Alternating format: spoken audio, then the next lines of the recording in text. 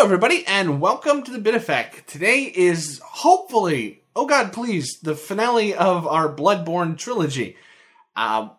Craig, play some more music. At this point, we're probably running out.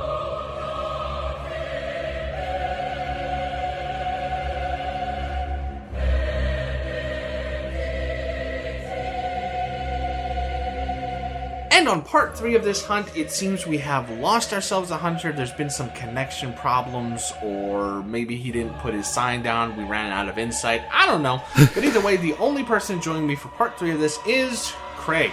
Hello. How are you? Hi. I feel a lot better. Anyone that's listening to these episodes back to back will notice a decline in quality from me because I was falling asleep. Because I didn't know we were going to record for 4 hours. You see, listener, whether you're recording with Craig or you're just talking with Craig, when he hits that low battery warning, it is a 75% drop in everything. Energy, conversation, gameplay ability, just boom! Yep. And yes, towards the end we were getting super tired, and that's when we decided, okay, we're gonna cut this into 3. Yeah. So, our apologies. And let us move on, recognizing the mistakes of the past. So, Craig. Yes. We're here to talk about the DLC.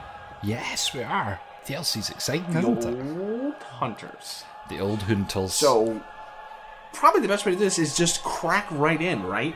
Let's just keep this going. Okay, so, the first area of the DLC is kind of a nightmare, like the Nightmare Mensis version of the Cathedral Ward. You were completely new to the DLC this time, so what was your first thoughts? How did you feel about this before Horsey Boy? I came into it and I was looking about and I was like, I really like it. I like how it's like an overgrown, derelict, sand dunes, buildings falling down Cathedral Ward. So I loved the original Cathedral Ward, and pulling it into this kind of like, it felt like after Fallout. This was what happened when Fallout happened, was, the Cathedral Wards just got humped. Then the first enemy I met was one of those huntery faux hunters, not a real hunter, just running about with a hat and a like a threaded cane or something, and I got my ass handed to me on a plate because the first hunter kills 2 of the the wee doggy things, and I thought, oh great, a friend. So I just walked. I just just walk up. No, they just want to kill everyone. So yeah, first impressions really good. I was really excited to start it, and I know now when you say, oh, I'm saving the DLC for something, just so that I've got something in the future. I know now how you feel, because if it's short, it's like, 8 hours or something like that. But I felt like if we weren't doing it for the show, I would have put it down and put it away, and maybe next year did another playthrough and did DLC then. Yeah, whenever you're ready to break that glass and go, okay, this is the last time I'm playing it, that's when I tend to do DLC. Yeah. Funnily enough, Bloodborne is the only Souls game now that I've done all the DLC. There's a couple of them where I have got to the final boss, I have got him down to like a sliver's worth of health, and then just stood there and went, kill me! And then just let him kill me. Because, I'm not ready to put this away yet. What are you, nuts? Yeah. So Bloodborne is my first officially 100%ed game in that regard. Wow. Except for Lawrence, who I forgot to kill this time, and that gives you an excuse to play it again. It does. Now, one of the tricky things is, when will you do this DLC? Because this isn't like it opens towards the end of the game. This very much opens in the beginning. So where were you in the game when you decided to start doing it? The first time I attempted it, it was in like New Game Plus 3 or something ridiculous like that. And I blitzed my way through the entire game, killed Amelia, immediately turned around, went left, and went straight into the DLC, and then realised reasonably quickly I felt quite under-leveled, or it's a ramp-up in difficulty in the general mobs and the bosses. So I then played through to roughly actually the Nightmare Mensis. So I played through to there. Oh, okay. And then went back and did the DLC, and then went back and finished the game. Yeah, and the only problem I have with the DLC as a whole is it does seem uneven. Like, some bosses are way more difficult than other bosses. So, like, most times I'll come here after, what's it called? Shadows of Yharnam.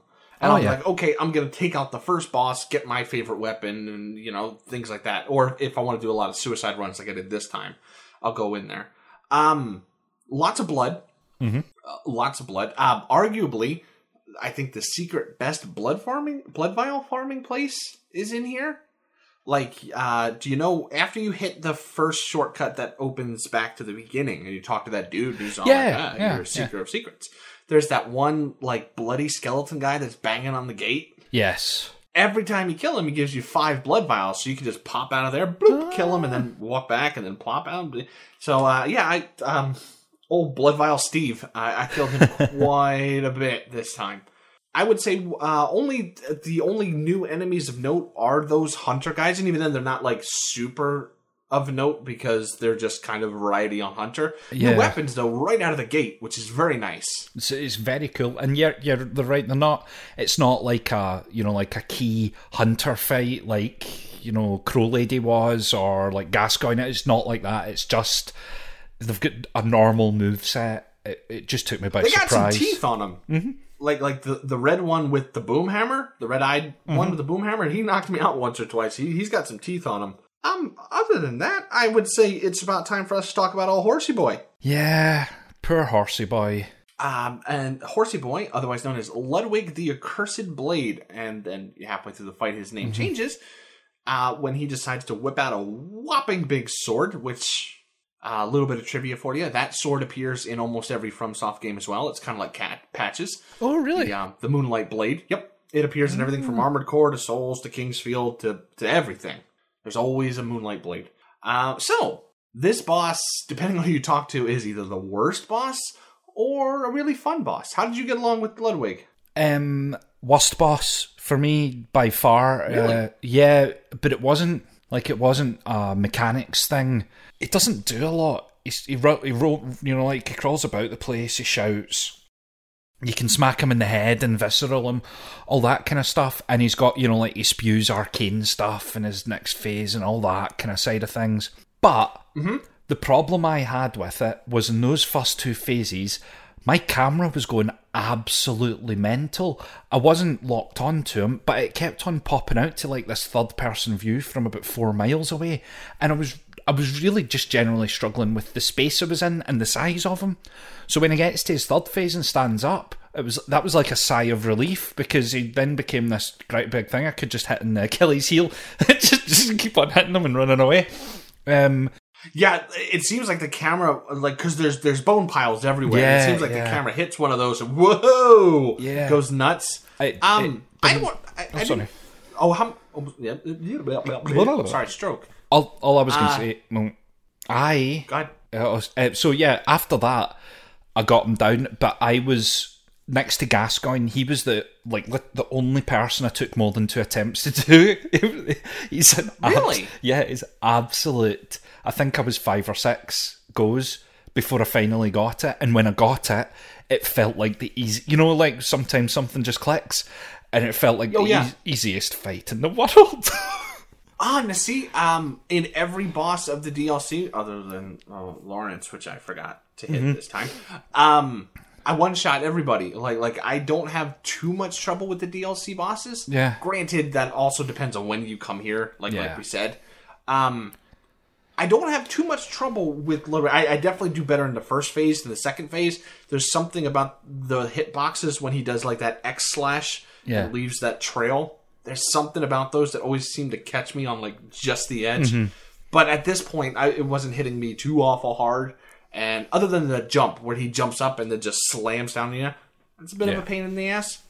I do want to say I really like his design. He's like one of my more favorite designs. Yeah. Especially in the DLC. I forgot he has 2 heads. He's got like the horse face and then the other like side head.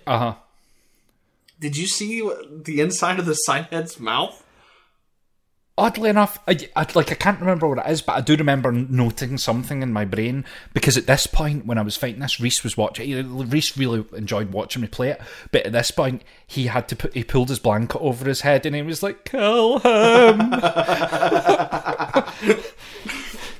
Fair enough. The inside, the soft palate of the mouth is eyes, and then Yes. the teeth are eyes, and it's like, whoa. Yeah. Ludwig, big fan of eyes on the inside. Very cool design. Like I would say this is more successful than the one Reborn, which is kind of along the same lines. Mm-hmm. And his stupid little vestigial legs that managed to kick me and knock me out of a combo every time. I like those. So what's special about him is after you kill him, his head is on the ground and it's still talking. And you get to listen to a man do his damnedest to make horsey noises. Mm-hmm. Did you talk to his head? I did. I spoke to his head. I think there's an option to agree or disagree to do something, and I agreed to do so. I think he was like, "Oh, I was the original hunter, and this is me now, and you need to go and do this, that, and I was like, "Yeah, fine, whatever, mate." And he gives you the sword.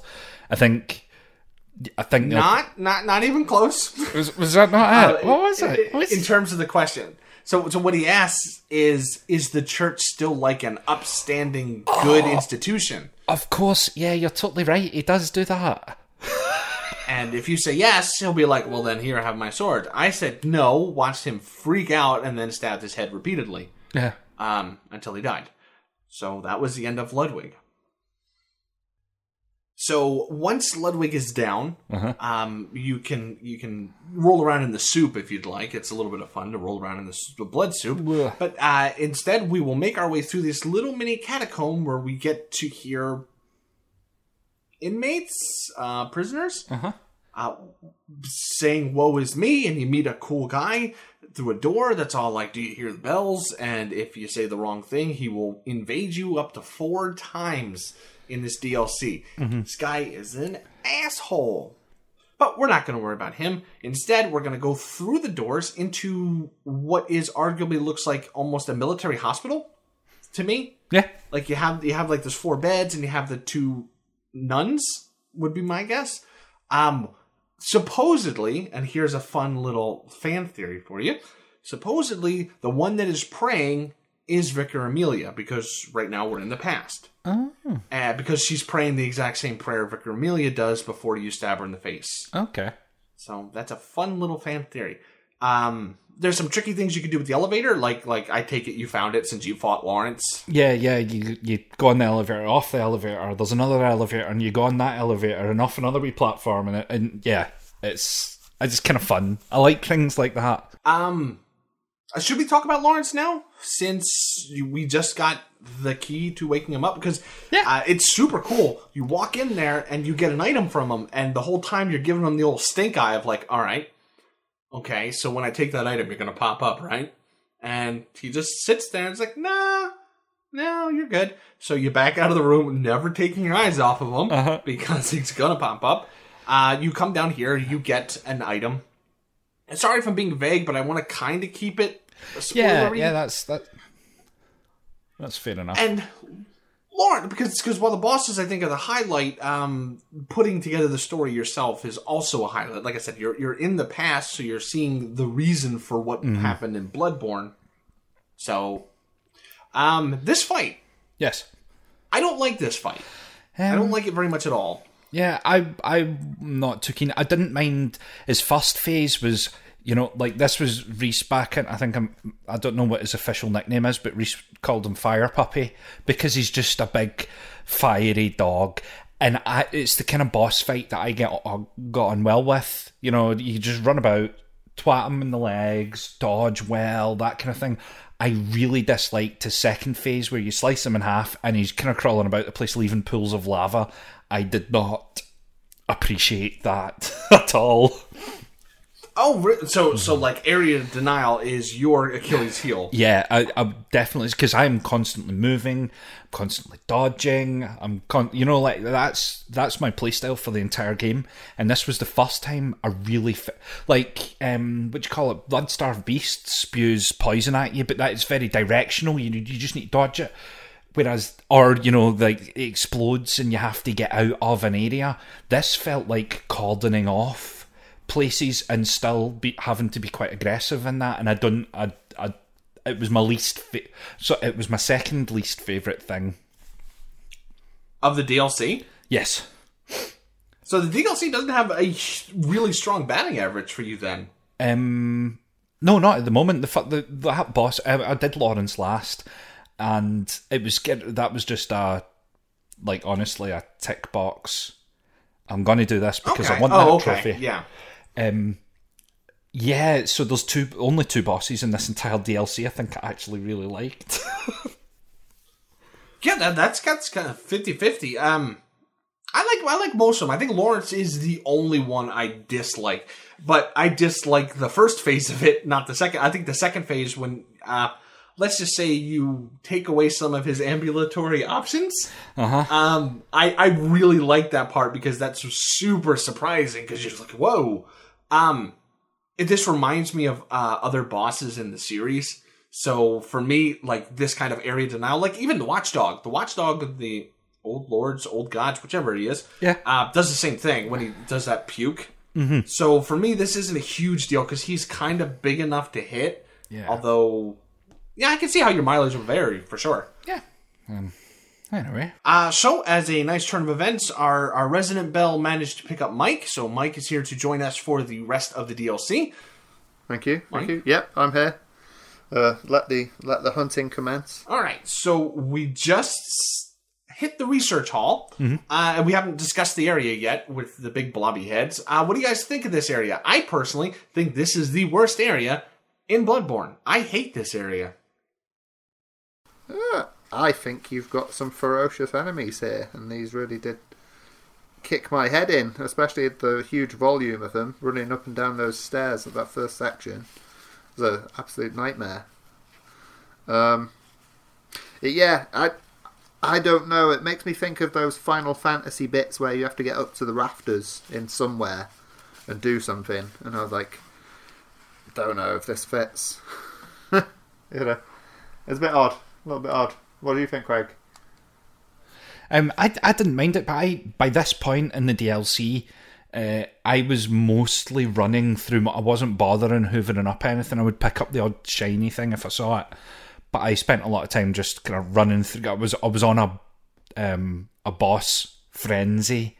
I want to kill the boss because I knew about the Orphan of Cause, like supposed to be pretty decent fight, so I wanted to see that. So I kind of sprinted. I would actually argue that the later area, the boat town, I don't like that. Fishing hamlet. Yeah, I don't like the fishing hamlet all that much, to be honest. Yet again, we are diametrically opposed, buddy. Did anybody else find this confusing of like, you need to take this staircase but jump off at this point to hit floor 3, but if you take the staircase all the way up, you can get to floor 5 and then come down to floor 2. Like it's that interweaving thing that I have a problem with.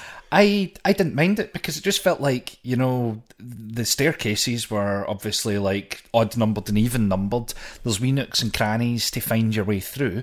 There's sensible shortcuts with the lifts straight off the start. And the lever at the top, when it shifts, I quite like that it shift all the staircases up, so you can then re-explore the odd floors of this place. I kind of liked it. It was like a big working puzzle type thing. It reminded me too much of a Zelda water temple. And I was like, it just because I was hoovering everything up because there's some special magic-y stuff here, and it's like, I gotta do this thing and get to there. Did anybody deal with the people on the beds or the big blobby heads that talk to you? Oh, yeah. I spoke to the one on the first floor. I did give him the item. And I proceeded to go through destroying rooms and rooms of bodies. I didn't care. I wasn't, after that first little scuffle with him, I thought, I'm not giving him a chance ever. So, yeah. But the weird thing is, I still don't understand why there's 3 of them which run at a rapid pace near the end. Don't know what that's about. Well, they just appear out of nowhere. Slightly mad. Slightly mad. Did anybody finish the quest line to get the broccoli head?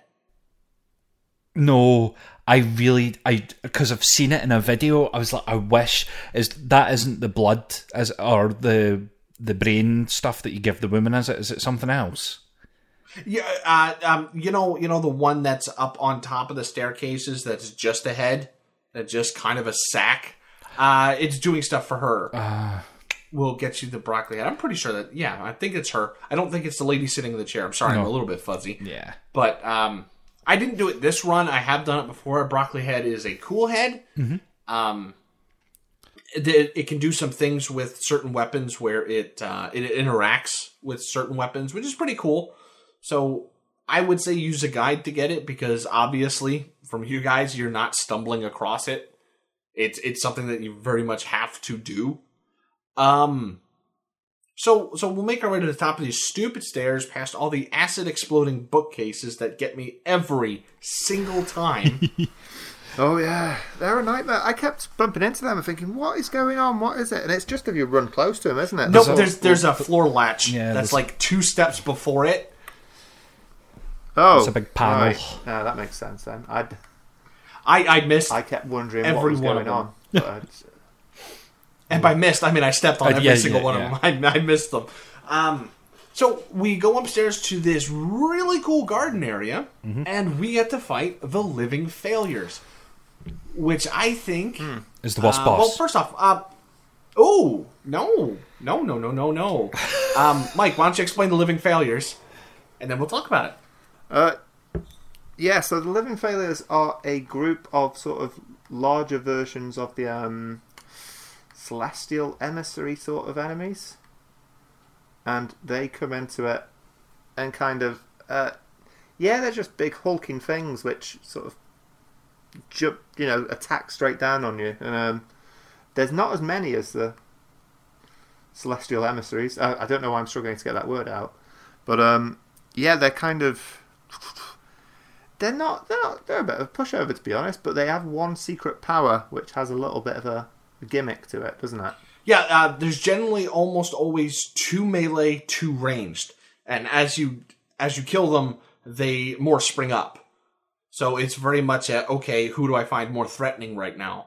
They kind of look like a weird cross between like the celestial emissaries and those rock throwing yetis. They're kind of this weird in between there.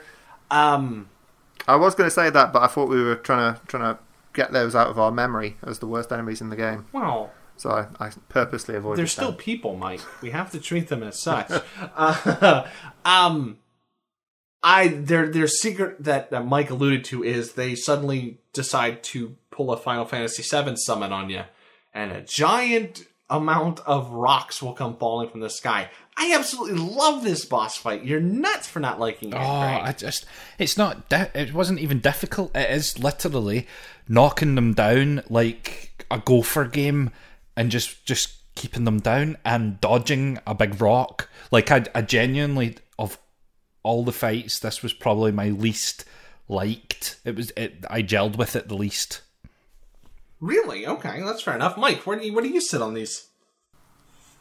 I think. I mean, the boss itself, I don't think it's super special, but as a run-up to what's coming next, I think it has its purpose. But for a visual thing, I mean, isn't it amazing being between 2 massive Gothic buildings with a crazy sort of plant thing, all sorts going on, and then the whole just visual effects stuff of that special move is sort of it's quite something. But yeah, I think ultimately it's a bit of a throwaway boss battle. Oh yeah, I think especially if you know the trick, there's nothing really to it.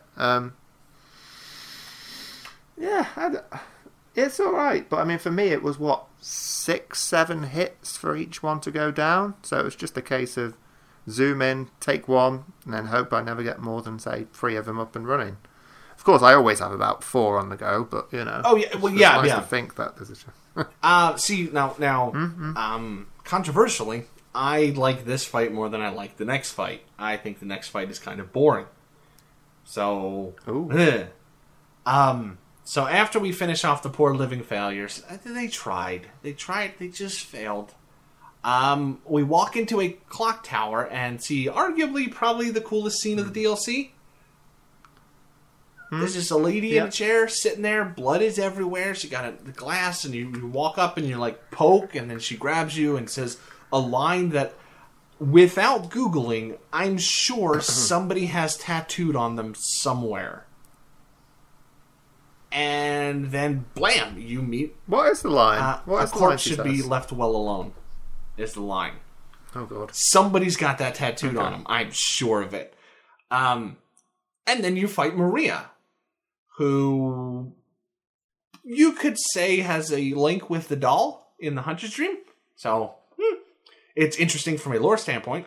I'm going to leave that one alone. But, alright, guys. Do you guys fall in the camp of Maria is the best part of this DLC? No. Alright. Like, second best part. I liked the Maria fight. I like the next fight better. But she, like... it was one of the few bosses I walked away from after one attempt because I got her like really, really nice and carefully visceraled her and attacked her down to the point where there must have been 1 pixel of health, and then my fingers had some sort of stroke and ended up getting stuck in a bookcase. Oh, that's the worst. It got stuck in a bookcase, and I was that cross with myself. I messaged you guys. I was like, "That's fucking," and then I like wandered off and like did some farming and stuff. And then came back to it and beat her. But, like, again, really fits into, like, the kind of fight I like, which is quicker and kind of parryable and nice. Oh, yeah, she's super agile. Yeah. Super. Like you're generally not getting more than 2 hits at a time off on her. Yeah. And her moveset isn't the most... varied. She basically goes from slashing you with a blood attack to slashing you with some fire floating about the place. The fire was, like a wee bit annoying, but it's like really. I like the building. I like the room. I like the approach. After the bloody, like Plants vs Zombies guys, I was like, this is great. Oh, okay, yeah, no. The first time I hit the DLC, I struggled a lot with her, because it took a lot for me to get to, okay, how am I going to do this with a slow weapon? Mm-hmm. Because the only weapon in the game was the whirligig, and I was stuck using it. And so it took a very large adjustment period for me to because I think she's more difficult than Gehrman. Like, she might be the most difficult hunter fight besides the hunter you find in the cathedral for Eileen the Crow. Yeah. Like she's pretty beefy. I just find hunter fights boring. If I want to fight another hunter, there's PvP. So I prefer monsters, as it's just what you do. Like the next one don't feel like a hunter fight, but I don't find her cheap like I do some hunter fights, like the one in the cathedral. Mm-hmm. I just don't. Now that I've gotten my head around using the whirligig for faster bosses, it's like, okay, I got this now. I first shot this, and to be honest, this time it was extremely lucky that I first shot it. I just got lucky on a backswing and managed to hit her. Otherwise, this is generally a 2 or 3 shot for me just to readjust to the speed. Mike, how did you find it?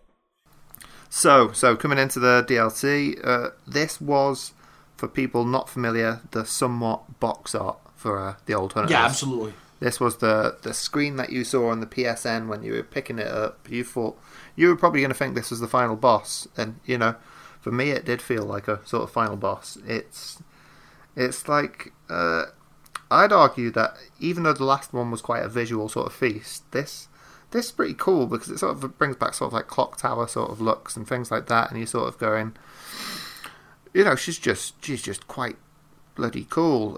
I know you guys didn't struggle with her, but for me it was just a case of she was wiping me all over the place, and I was getting the parries in and stuff on the first phase and stuff like that, but it was weird seeing 3 phases from her. It's just quite relentless. She kicked my head in a number of times over and over, and she probably would have been a nice fitting end for the DLC, but of course it continues. Out of curiosity, what did you find the most frustrating to deal with? Was it the speed? Was it just how long of a reach she has? Because once she starts pulling out the blood attacks, she's got some reach. Yeah, that final phase, it was like... I'd say the reach attack, like especially where she does the really long sword thing, that's probably your best bet to go in and wail on her, because everything else was like, you'd get fire burning up all around you, you'd get like all these crazy sort of crescent spinning moves going around, and I was like going, oh my word, it's it just didn't gel for me. In fact, every single time I beat her, it's been quite a, whew, I just got through that. I don't know whether that was supposed to be the one I won on, but I did it. So sort of, it's been a bit of a fluke getting past her. That's the same with about 3 or 4 other bosses throughout the entire game. So yeah, she's on the level for sure. Okay, for her, this is one of the boss fights where it's like I'd kill to have a good shield, and not the ones you find in the research lab or the wooden plank. It's because for me, she is very much a block and riposte kind of fight if I had a shield. So this is very much maintain distance, wait till she moves, then dodge in, get a few hits, dodge out. It's a very patient fight for me. And Craig, let me guess, you just stayed all up in her grill the entire fight. Yeah, pretty much. Always dodging. And this is one of the interesting ones because my default is dodge left, but I think in our second phase, dodging right is a wee bit better because you miss the backslash of something flailing behind her in one of her attacks. So that's, I generally speaking will be up in anyone's grill at any point all the time, dodging left or right, and just hearing how you took care of Kaz is mind-boggling to me. I can't play that way. So let's move on to first. The clock does this really cool like spinny thing, and the stars align, and you decide to walk through this giant hole in the clock face, and poof, you're back in time at the fishing hamlet. So even further back in time. Gonna keep the lore super light here, because this area explains Bloodborne as a whole. So this feels the most Lovecrafty out of everything in Bloodborne because of things like Call of Cthulhu and fish people and the Innsmouth look. Like there's a lot of very aquatic, marine-based enemy designs here. Like, guys, I love the Shark Boys. The Shark Boys are like my favorite enemy in this entire DLC. There's a. Go ahead. No, I was just saying, I am not a nautical themed person. Like, I'm terrified of boats. It's one of my fears.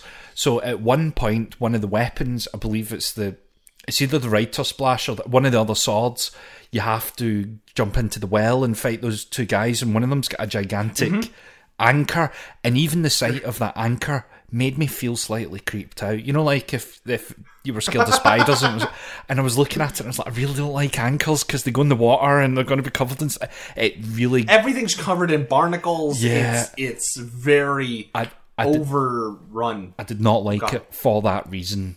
So really? I couldn't wait to get out of it. And those guys, actually, I never used any of my inventory items apart from obviously blood vials and bullets, and a couple of times when you need to use like antidotes and stuff. I never used any of the special things, and I ended up using one this time, and is it the blood shaman bone, or is it something? Shaman bone blade. Yeah, this is like the perfect place to use it, right? You use it on one of the guys, Eden mauls the other one, and then you just go up and tap him in the face. I so wish I had started using that earlier. It's the equivalent in Doom of saving all my, like RPG ammo to the end and never using it because I've saved it all to the end. Really fun. Yeah, so in case you don't know this, the Shaman Bone Blade is a very, very short-range, one-use weapon. If whatever enemy you hit with it will then fight for you until there's no other enemies around. This is an exceptionally good place to use it because these guys hit worse than some bosses. These guys are trucks. Yeah. And you can't necessarily stagger them very easily. Like, even if I buzzsaw them for my entire endurance bar, nope, nothing. They just wailed on me. So, Mike, how did you take care of this fight? What, which one exactly? When you jump down in the well and there's two of the big shark boys. I think I skipped them. That's one way I to just take ran care of past them them. at this point. Yes. And the cool thing about this fight is the entire time you're fighting, if you end up dodging towards the back of this area, you start hearing a Winter Lantern sing, and you're like, oh no, oh no, oh no. Yep. That's extremely well-designed encounter. I like this encounter so much. The rest, there's only like one other area in this part where I think, okay, that is a good move. So anyway, let's crawl out of here. We're climbing very much through shacks that you would see in the Sinking City, right? Like it's just, it looks like a tsunami has taken this place, and there's just like marine life hanging and nets, and yeah, it's like when you go to Cape Cod. So then you start going through a cave, and there's these new kind of creatures that will just like zap you with lightning, and you're like, okie doke. And this is where if you dodge the wrong way or move the wrong way, you fall through a hole, and then you fall into a pit. And it's like those scenes in the movies where you fall into something, and then everyone turns and looks at you, and there's like 40 of them. Yeah, so the little fish boys, you fall down this hole, and they just turn as one to look at you, and you're like, oh, shit. I love that encounter so much, because I love just giant crowd fights. This whole entire area, I'm a huge fan of. I like the theming. I'm sorry, Craig, that it makes you queasy. There's a lot I love about this. The monster design, that asshole that keeps invading you if you don't go back and take care of him. Any thoughts from you guys about this? This is the highlight of it for me.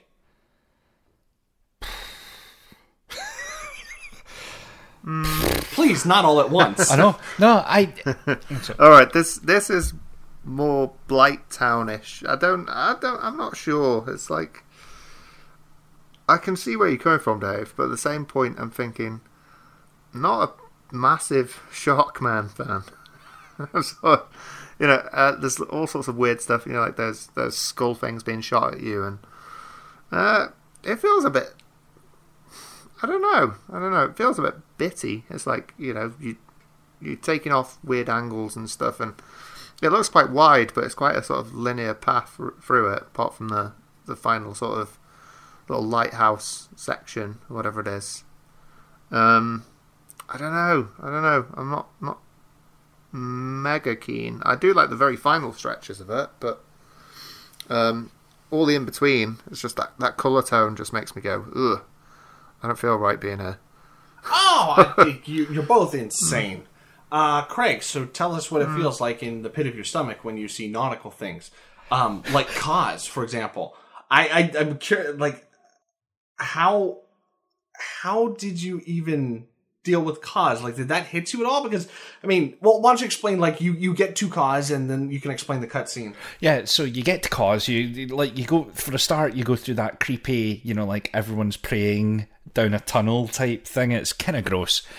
You get to Kaz, and you approach him sneakily, as I was approaching him, and it felt like as soon as you got to a certain point, he stands up, turns around, and he is obviously, like a freshly born Great One that's ready to kick ass from the get-go.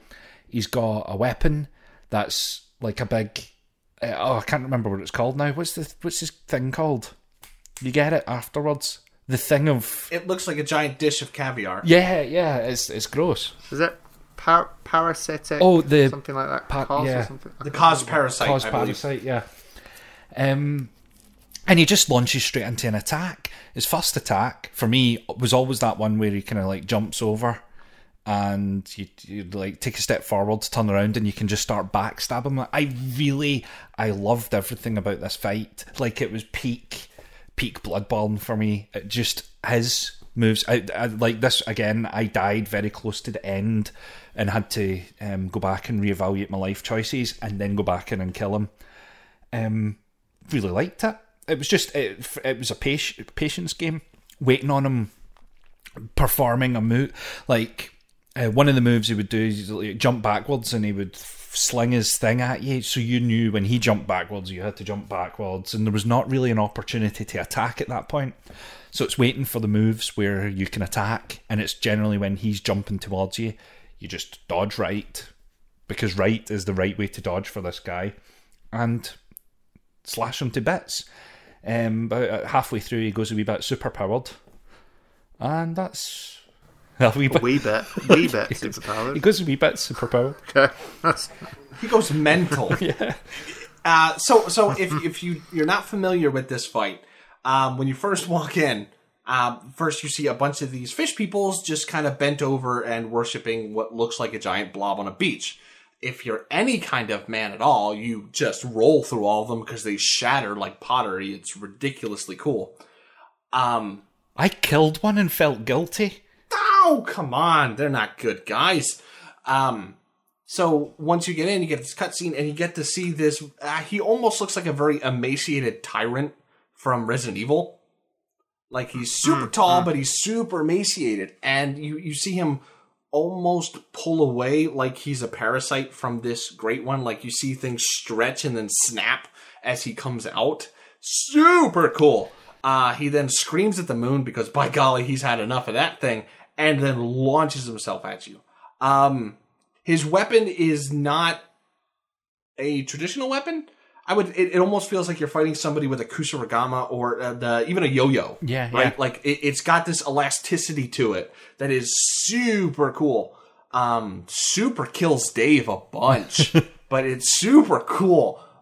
Mike, what about you? How do you fare with Kaz? Yeah, I always struggle fighting a man with a sack, and in this case, that's definitely what happened. The Orphan of Kaz is actually one of the great ones, isn't it? It's like one of the pretty much right at the top, and she gives birth technically to this. So this is the new offspring, isn't it? But it's a raw deal for the player because I think I've read something about the electric attacks coming off it are actually from the body of Kaz itself and not from. I can't something really weird. I can neither confirm or deny that. I did notice it's coming from the area close to the water, so that would make total sense.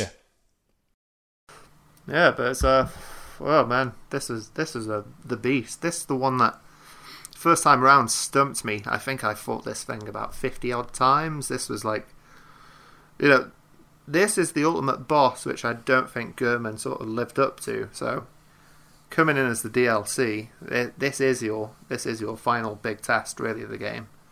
I think it's the hardest boss in the game.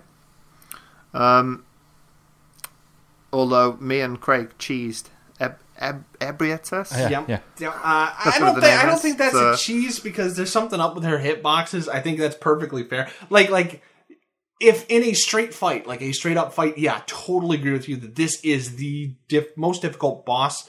But due to like some weird janky hitbox problems, I can have more trouble with other bosses, but more for jank reasons than pure difficult reasons. Man, but yeah, coming in with it to this fresh with no strategies or anything on the internet was a bit of a rude awakening for me, and I'm surprised I sort of got it done.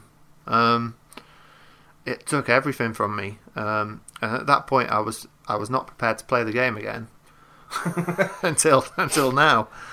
So yeah, like Craig says, the right dodge sort of alleviates a hell of a lot of the problem. But if you don't know that, you are sort of up shit's creek, to be honest. Yeah, I didn't know that. Shit Creek and me are friends. I tend to do, whenever there's a new boss, I tend to do the rubber band dodge, where you dodge back and then dodge back in to take a swipe. Does not work with Kaz. Kaz will straight up smack you if you do that. After I did this, luckily this time it only took me 2 tries to do Kaz. I got super lucky. That is not a declaration of skill at all, right? It was just super lucky. I watched like speedruns of it because I'm always curious to see, okay, hey, what does it look like when somebody who's good at video games plays? And I don't know how people are fitting in backstabs into this fight. Like visceral, I have no idea how they're doing that. I got the whole of his first phase. You can visceral him when he jumps over the top of you. Like every single time you can get him. I'm too terrified to do that. I mean, some of it might be the whirligig takes forever to get that back attack, But yeah, no, I'm always like, oh, he's here, and then you dash out. I'm like, I don't have that presence of mind when I'm fighting Kaz. Can this backstab be done in phase 2? You can backstab him right the way through it, and you can parry him right the way through it as well. I did get lucky with a few shots. That is the definition of madness, pretty much. He's good. It's like, to me, peak boss Bloodborne-age all happened on this beach. I just thought it was great. So since I've been playing it online, I've just been going back to Cause, finding people on Reddit that want to fight him, and then just going back in and helping people beat him. It's great. That's great. Yeah.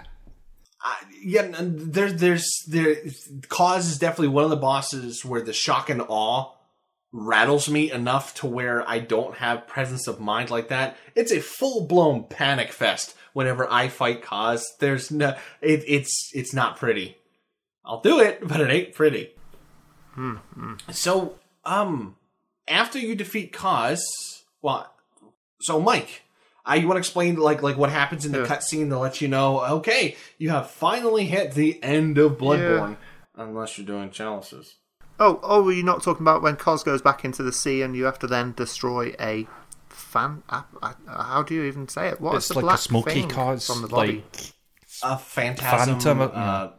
Yeah. All lost on me, unfortunately, but Okay, so you have dealt with the phantasm of Cos. You get a fancy little cutscene-ish, and poof, you're done. You have now completed Bloodborne. And then you go back to the Hunter's Nightmare, and the doll taps you on the shoulder while you're looking all haughty and goes, "Hey, there's some gravestones over there. Why don't you go have a look?" And you're just like, no, I don't want to. And she's like, "I don't care. You have to do it because you're on a podcast." Oh, God. So, first off, since Mike's going to be leaving us because he didn't do the chalices this time, Mike, why don't you wrap up your thoughts, and then we'll continue on with the chalices. Like, your complete final thoughts. Sure. Yeah, so, apart from the chalice dungeons, which are terrible. Don't spoil it! No.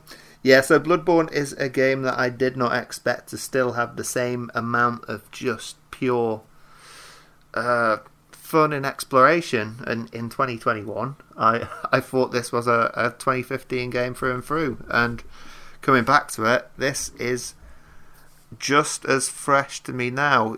I'm playing a PS5, I'm playing 4K 60 frames per second on all sorts of stuff with potential of ray tracing, all that rubbish, but 1080p at 30 frames per second on a game which, according to some people has weird frame pacing. To me, it doesn't really matter. I don't think I can see it. I think I'm blind to that, but it's just like,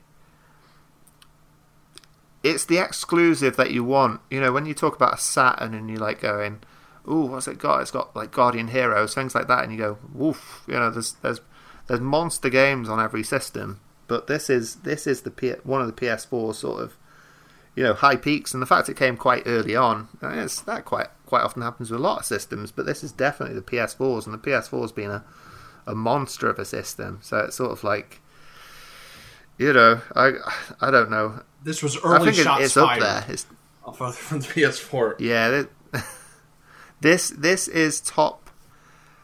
I was gonna say top 20, top 10 games of all time, possibly for me. I'd probably say at this point. I think it beats the hell out of the majority of the Dark Souls series. Better than Demon Souls, I'd say. Speaking of shots fired, actually, I'd probably put it above all of them, to be honest. Yeah, why not? Why not? It's there. It's amazing what a little bit of a change does to a template which has been in the works for a good while. I thought Dark Souls 3 was a massive disappointment after playing this. So, and Dark Souls 3 is a good game. Don't get me wrong. So, it did the job. It did the job well. And it's probably disappointing if we don't see any sort of return to this in the future. I really hope we do. But, with the winding down of Sony Japan Studios and stuff in the meantime, it was sort of... I know they're not exactly the developers, but I'm sure they were facilitating a lot in helping with getting this made.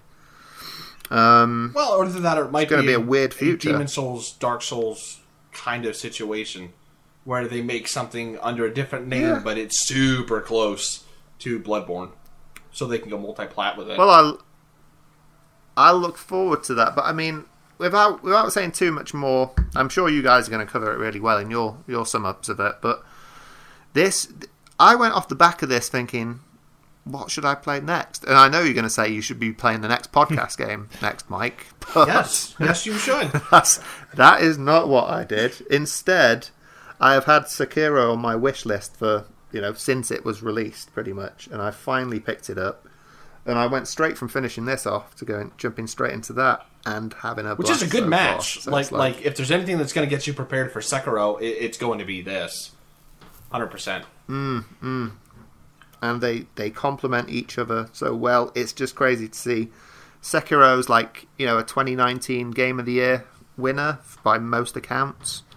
And I think Bloodborne's just as good in everything I've seen so far, despite being from 2015. So definite all-timer list so far.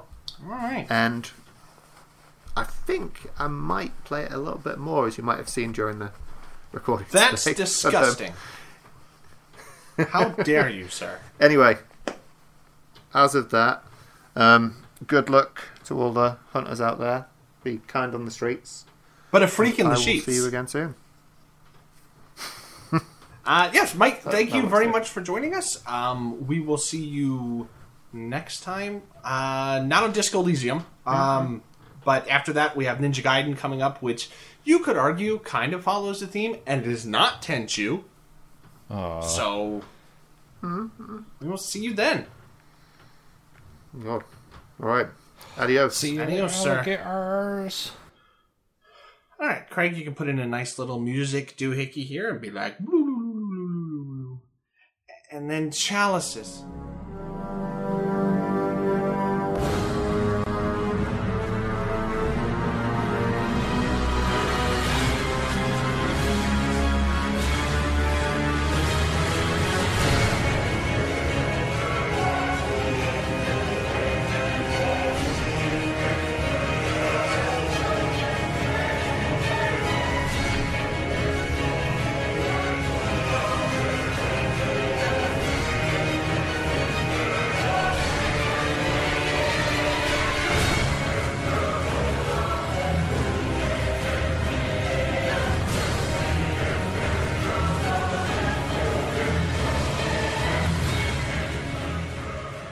Now that Mike has decided to ditch us in this awful ditch of awfulness, me and Craig are going to go very briefly over the Chalice Dungeons because we don't want this to turn into a part 4.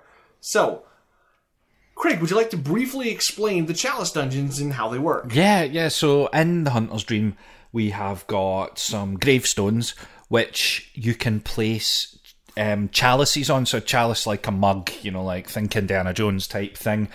And certain items, so while you're playing the game, you pick up things like ritual blood and eyeballs and whatever the hell else you pick up. You need these to basically charge the chalice to have it placed on the gravestone, and then that generates a labyrinth for you, like a dungeon, and you just have to start going through dungeons. Some of them are procedurally generated, some of them are set dungeons. Well, yes. There's if you make a dungeon and it has the word root in it, it's randomized. If you make a dungeon and there's not that word, it is not crafted, but it will be the same every time. It's like they hit random once and went, okay, this is our this is our non-root dungeon. Yeah. I'm sure you can read a lot about the chalices on the internet, but they're terrible. They're god-awful monotonous. Yeah, so the basic thing about a chalice is you enter... A chalice or a dungeon has several levels. It could have 1, 2, 3, 4 depths, it's called in this.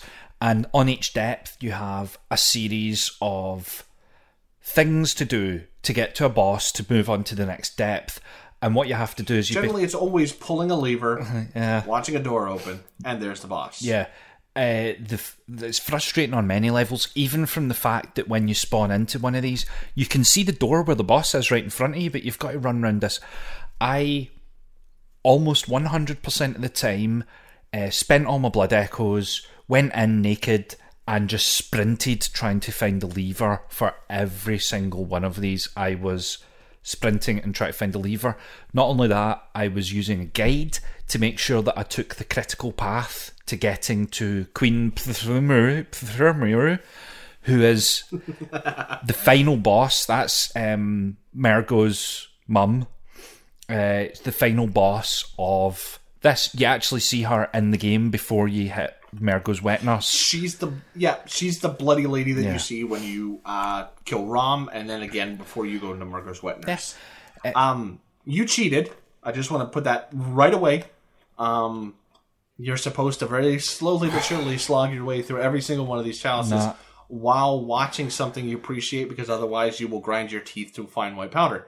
And here's the thing, right? Like this is where I'm going to start getting somewhat negative.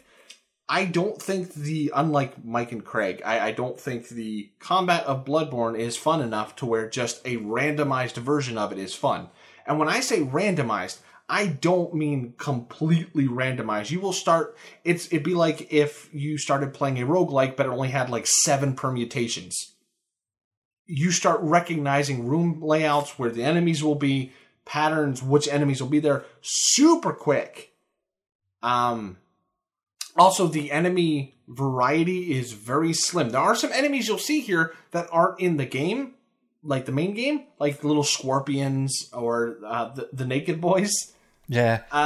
But they just don't add enough variety for me. No. They don't. And I do like the combat, and I did like seeing bosses, alternative versions of, like the Defiled Amygdala.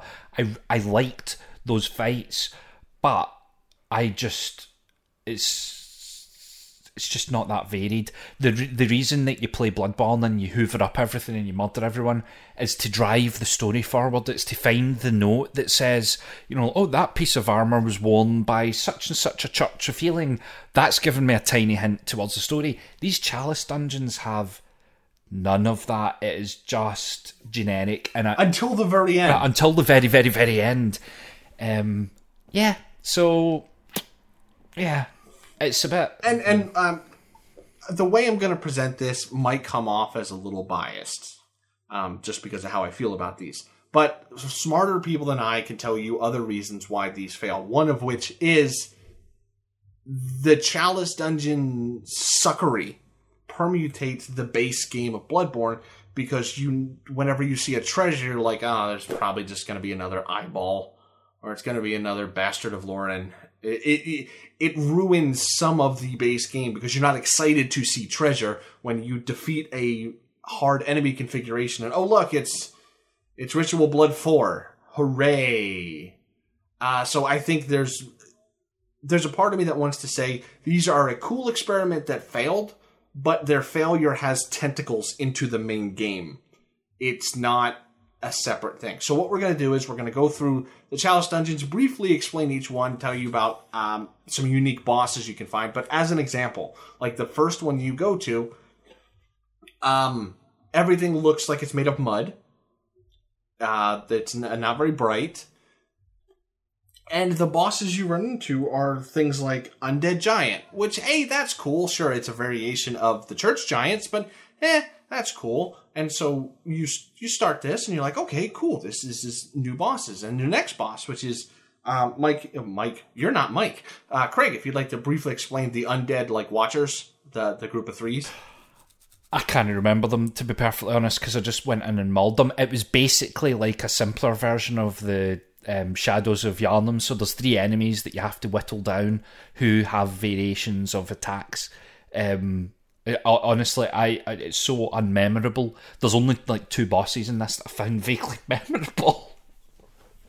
And you've seen these enemies before, so right out of the gate, it's starting to use regular enemies as bosses. Sometimes that can be super cool. Not here. And then you run into your first unique boss in the very first challenge, which, again, gives you hope. And that's Watchdog of the Old Lords. Yes. I hate this thing with such a friggin' really? passion. I really liked him. Oh, Craig, you're killing me here. This is a boss that punishes you in ways that I fall for every single time. Because I'll imagine a dog with this weird crocodile-like head. Kind of looks like one of the monsters from Beetlejuice in the face.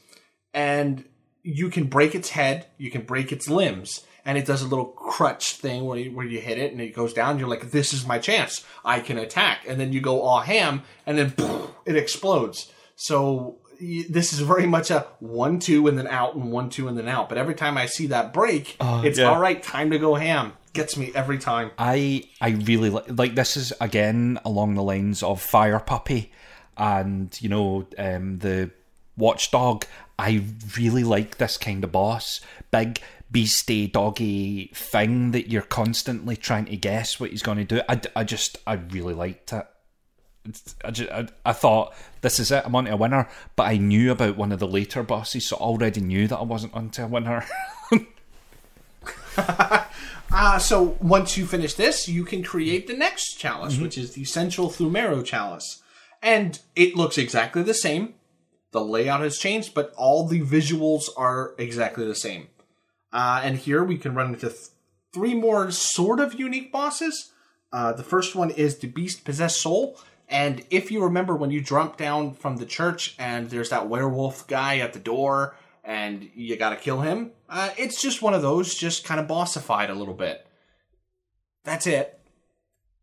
Then we have the Keeper of the Old Lords, lots of Old Lords going on.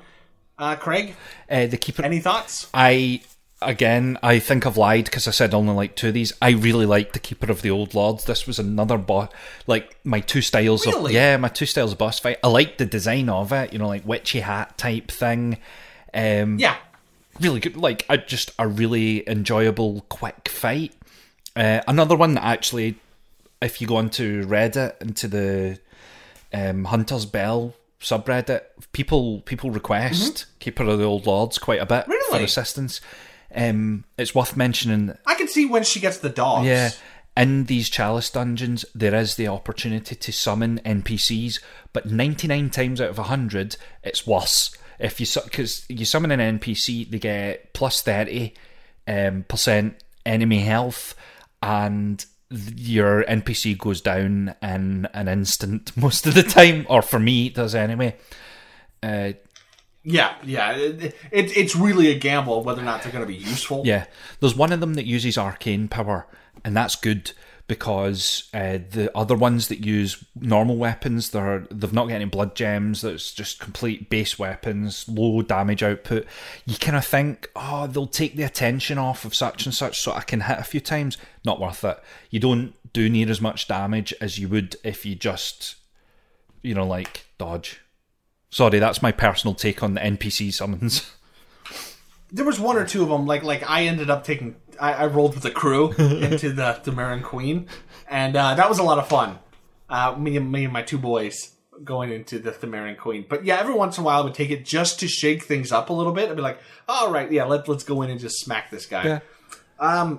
After the Keeper of the Old Lords, we have arguably the only one worth seeing, and that's the Thumerian Descendant. Yes. There is none of these in the base game. This is completely new. And it's a super cool boss fight. This guy... You're a big fan, Craig, so go ahead. I am... Oh, sorry. I am a big fan of this guy. He's a slightly taller guy with is it a sickle or a scythe or something? I don't know what you call that weapon, basically. But he's another... It's a shotel. A what? It's called a shotel. A shoto? It's a shoto, not shoto like a Street Fighter character. Shotel. Okay. It's a sword that was designed to where when you swing it, if somebody brings up their shield to block it, a part of the sword comes around the shield, and you can whack somebody in the ribs, the arm. Yeah, it's I believe it's Middle Eastern. Okay. From Descent. Super cool weapon. Yeah, like super cool weapon, super cool boss. Very quick again. He's got a second phase where his weapon splits apart, and just generally again, another one, get up in his grill, dodge, hit. And I hate to say that so flippantly because it's not get up in his grill, dodge, hit him, and that's him done. He is a tricky man, but I really liked him. I do too. He does. I don't know how much the game cheats, but when he flings his thing, it almost like it tracks you, but it tracks where you're going, not where you are. 100. So you dodge into it? Oh, that's great. 100,000,000% he does do that, because I noticed it several times. Yeah, good guy. Very cool design. Has this weird haunted, like, long face look to him. Super cool coat. A dapper man. And see, right here, right now, we have hit almost every single unique boss in the Chalice Dungeons, and we still have, 12 to go? So you start to see the problem I have here. Yeah. We're going to skip ahead until the next unique boss. Cool. Boss-ish. It's the Bloodletting Beast. Now this is, you have a very high probability of not seeing this in the base game. Yeah. But this is what, the roof guy that you always send to Efka's clinic. If you attack him, he turns into one of these. Yeah. So there's a pretty good chance you've never seen it. Kind of standard fight for me. Like, in the arena you're in, you have enough room to get around him and heal if you need to. So, not really a problem. Yeah, not a problem. I did see him on one of my playthroughs because, you can coax him into turning into one of these on the roof. And I killed him in the worst way possible. I stood in the doorway and just poked him to death with Ludwig's Holy Blade. Felt terrible for that, but that rooftop feels awfully wee. So it's just like, what? It is an awfully wee rooftop. That's why Molotov cocktails are my bestest friend in the world. And again, that is the only unique boss we will see for a super long time. You end up going to chalices where doesn't matter your stats, doesn't matter anything. As soon as you enter them, you're at half health. And your maximum gets dropped to half. While at the same time, the enemy gets a health buff. So things will just take longer for you to kill, and you have less of a margin for error. Yes. You may think to yourself, well, that's fine, because now one blood vial will heal me. No. They only heal percentages. So you're ripping through blood vials like crazy in this dungeon. Yeah. I don't find it too bad, but I did the first time I tried it. I found this obnoxious as all hell the first time. I'm the same. Didn't find it too bad. The end boss of this one is that defiled amygdala. Yes. Amygdala. Oh, what? Amygdala. There you go. Yep. Amygdala. Whatever. And well, that's how Patches says it. He says amygdala. Oh my god! Of all the things that the PlayStation chat has spelled right, it's amygdala for you.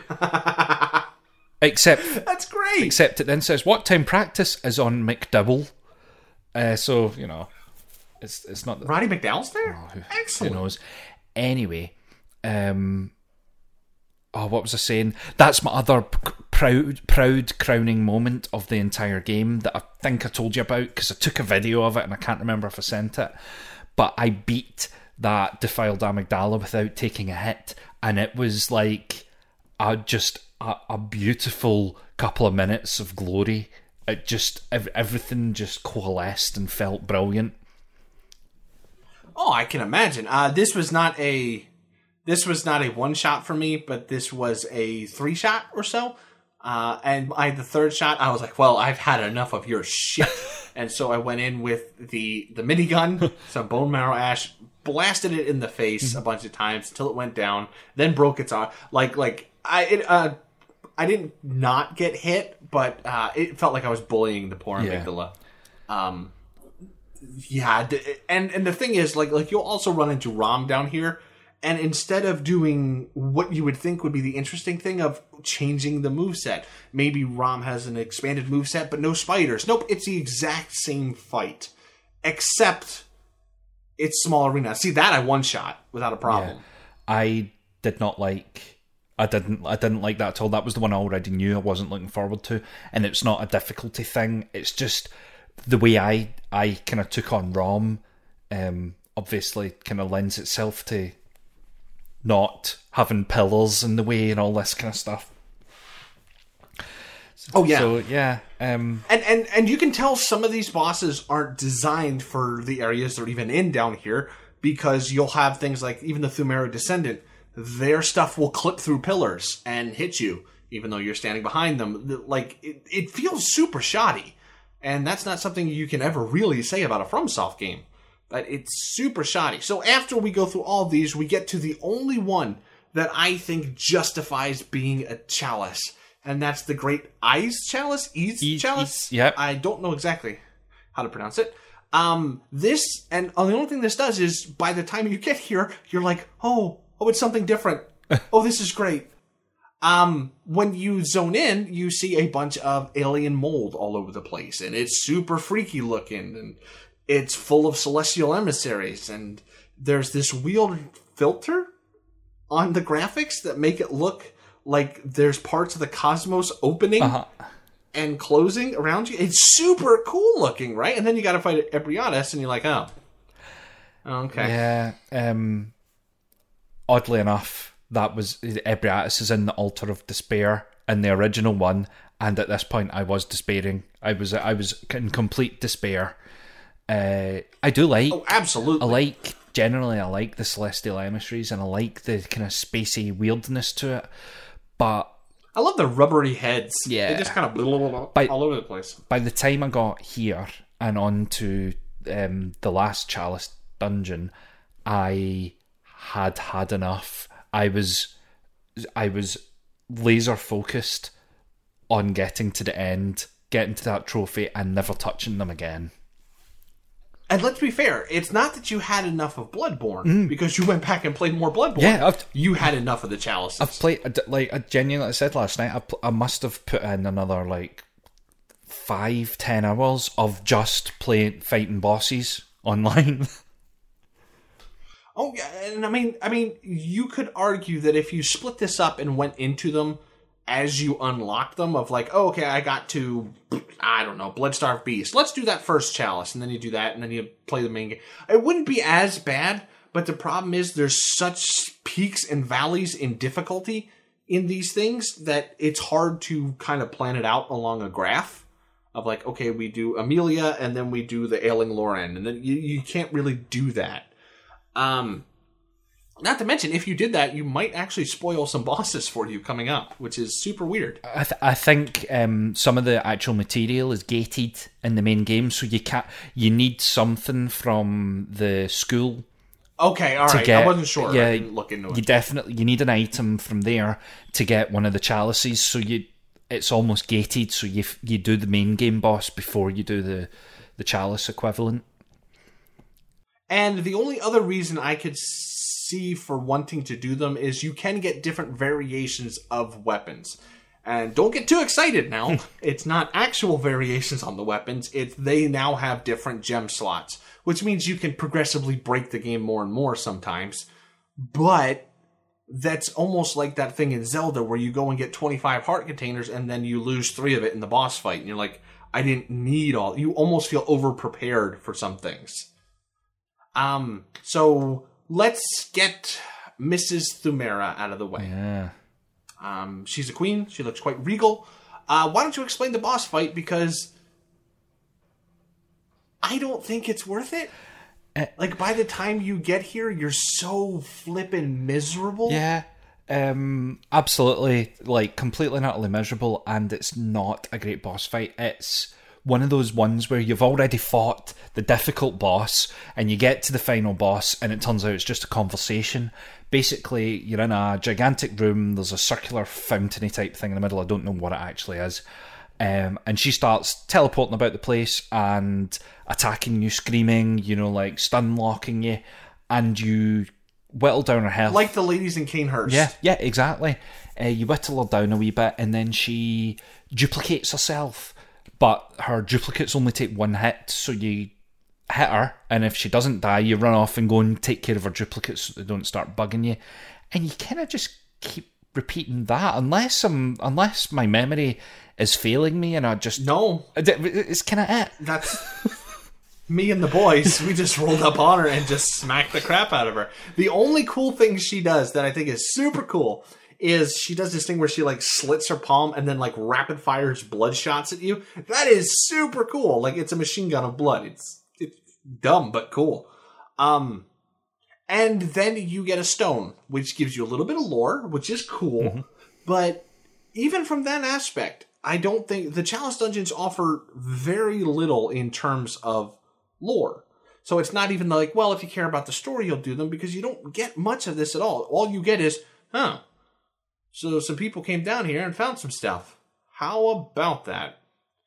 The only lore thing, because I'm like super paying attention this time, that I could garner without having to read a bunch of smarter people than me talk about it, is maybe the Rom, the Ebriatis, the amygdala that you see down here are the real ones, and the ones you see up there are the dream versions of them. Yeah.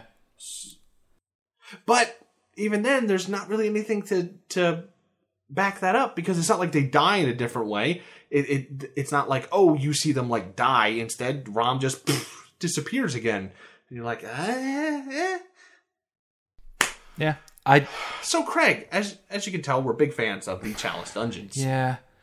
Bit of a wet fart. I think they should have been more optional than what they are. It's, if we kind of gently segue into the story, think of the Chalice Dungeons and generally the architecture of Yharnam like whatchamacallit? Oh god, Darkest Dungeon. So you've got underneath a town there are these dungeons, and this is where the old blood was discovered, and this is why everyone comes to Yharnam. And I just feel like they could have explained it in a note rather than make you where or you could have just had Gehrman turn to the doll and go, "Ruin has come to this house." And you're like, "Oh, I got you. I got you. We're good." No. It is, if you pull back from a bird's eye view, those stories are super close. And I think, honestly, Darkest Dungeon does it better. Yeah. But let's move on to the story. Okay. First off, we're not going to sit and explain the entire story to you because we're running out of time. So, Craig, I'm curious to see what your take on the story is. Yeah, so to give a bit of background as to why you're there, you're a hunter that's rocked up to Yharnam because you've heard that you can go there to cure things. I don't know what you've got, but you're looking for a cure to a thing. And you get embroiled and sucked into, or embroiled in this whole, hunter's dream thing, and told that you need to go on this adventure. The lanterns light your way to the adventure with, like this obvious, you die and you are reborn and you have to just keep on going until a certain point in the game. My take on the general story, I don't know where to start with this. So you're going through you come in sideways and work your way out, pretty much. It really is. At the end result, if I go back to the end result, because this I think I do know, the entire point of the game is the moon presence is manipulating you, and Gehrman, because the moon presence is who trapped Gehrman in the hunter's dream, is manipulating you to kill one of the great ones, and that's kind of like what it is. It's the whole. Okay, I have a slightly different take than that. I agree with you on the moon presence is behind it all, pulling the strings with his little cool tendrils. Yeah. I thought this was more of a test to try to forge more great ones and then you trying to eliminate other great ones. Okay. Like, a lot of this seems like by the time you get to meet the moon presence, you're well on your way to becoming a great one because of what you've seen, what you've ingested, and all this other stuff. I think... And for me... on you go. For me, what you end up seeing, like, once you leave the Hunter's Dream, which I'm guessing it's a pocket dimension, like, you run into the real one, and there's a non-functioning doll there. So what you see has got to be a dream version of it, right? Yeah. Like which is why you use the tombstones to teleport out. What you end up seeing is you go, okay, so down this path, this is how the church decided to do it with the blood. Yeah. And here's how Canehurst tried to do it with drinking the blood instead of injecting it. And here's how Bergenworth wanted to do it with the eyes. Yeah. And like you see a bunch of different ways people tried to ascend. Yeah. Bergenworth were right. The blood is bad. Now see, I take it as all of them were right, but they didn't like the right answer is a combination of them. It's not just one. Yeah. No, like because you go through and you do each of those. Like you put eyes on the inside, you inject blood, you eat the umbilical cords. Yeah. The umbilical cords are like they're the key to it. So the reason Gehrman's in the dream is he had one umbilical cord and it wasn't enough. So the moon presence slapped him down like a little bitch and said, "You're stuck there now." But the blood is clearly like it's the cause of why everyone's turning into beasts. So there is this obviously epidemic of people turning into beasts, and you're there killing these people, and the blood that was found in the labyrinth, what is actually the cause of it? Well, okay, so first off, I didn't really pick up on this until I read an interview with Miyazaki, and he is such a nice guy. I love that guy. Do you get what? And this isn't a child. Do you understand? Did you pick up the significance of blood vials and your health bar? What do you mean? Like the blood vials. You don't drink them to heal. No. You inject them. Which is different than, let's say, what Canehurst was doing, because Canehurst, they were drinking it. So what's going on is when you inject the blood vial into your thigh, like an Imitrex shot if you have migraines, shout out to you boys, my migraine boys, it reinvigorates you. So it's almost like alcohol or cocaine or something. And when it was brought up from the labyrinth, it kind of made the rounds of like this new wonder drug, and everybody was just popping it to get a nice boost of energy. In your health bar, because if you get hit with a sword, Craig, I don't think injecting new blood into you is going to heal you. He said the health bar is supposed to represent your mental fortitude. Not necessarily your physical health. I'm with you. I think we're mostly on the same page. I still I'm sure the blood is bad. There's oh yeah, I mean, even Willem's like fear the old blood. Yeah. Like I imagine somebody was like, "Hey guys, not a good idea, guys." I mean, of all the ideas, you're not injecting random blood that you found. Anyway. So yeah, you're right. There's these there's two prevailing schools of thought. It's either gain insight or drink blood or inject blood. Something to do with blood or something to do with insight. Willem's trying to ascend. He can't quite ascend. Gehrman almost ascended by imbibing an umbilical cord, but didn't. And he's stuck in the hunter's dream, facilitating all the other hunters to go through. I do think that the moon presence wanted you to kill Rom, because when you kill Rom and you go back, it's done. Oh, I see what you're saying. You know, like it's done. The house is on fire. You know, it's like your job's done. Don't worry about it. It's over. That's kind of like no. That's a fair point. The only thing I'll disagree with you on that is. Gehrman, I don't think Gehrman is there because he ate one umbilical cord. Like, in the DLC, it's there because of what he and Maria did to that village. And he got cursed by Kaz. Because he's the one that killed Kaz. Well, the thing that the thing the man crawls out of? Yeah. So he got cursed because, did you run into that scene where you run back and he's not there when you go to the Hunter's Dream? Oh, yeah. And he's there crying. And what is it he said? He's like, "Oh, someone please help me. I want to." Yeah, he's like, "Willem, Lawrence, somebody please get me out." Like, first of all, super great voice work. Super great. Super upsetting too. It's weird. Like, I have a problem seeing grown men cry. It's super weird. But yeah, so I think that's why Gehrman's there. Or, I mean, again, it's all, a lot of it is up to interpretation. And like the one weird spot I don't quite have locked down is, why the goopy people? What goopy people? Like, I get the goopy people in the school of Bergenworth. Like, why the goopy students? As in, with all the eyeballs, slime gods. the flies. No, not them. The ones that you get to when you're in the lecture building, because the lecture building was part of Bergenworth. So why are they slimy? Oh, those guys. Right, I'm with you now. So I have got no idea, actually, why they're gloopy. I thought you meant the fly guys.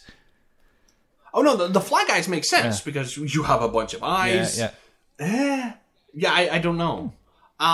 So I'm gonna cut the story discussion off, and I'm sure we'll talk about it off mic, but we need to stop this at some point. I know.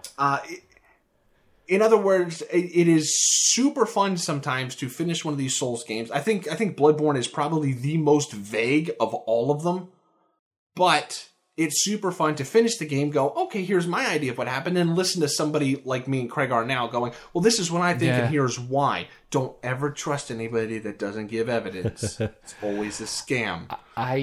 So how did you feel about that? Because this has got to be your first game playing a game like this. Oh, I really enjoyed it. Like, I liked reading all the notes. Nearly everything that I got from the story was from maybe 5 key notes, 2 conversations, and then the descriptions of all the armor, or all the that's pretty much where you get everything from, and it's great. It's like, okay, so it really clicked with you, this style of storytelling. Yeah, it was the style of story, the style of combat eventually clicked with me, and I all of a sudden realised I really liked it. I like the architecture, I liked everything all fell into place, which is, like, this is now Final Thoughts. It's why it's totally and utterly, over the space of like 5 days playing it, it had already cemented itself in my greatest games of all time list. You know, like, it's right there at the top because it's so enjoyable. And even though I've platinumed it, normally I'm like you, a platinum means that's it. I don't need to play it. I'm done. Yeah. But I'm still sitting there and I'm side-eyeing it, and I'm like messaging Luke going, look, I'll jump on and I'll do a few bosses with you. I'm on the subreddit because I really enjoy it.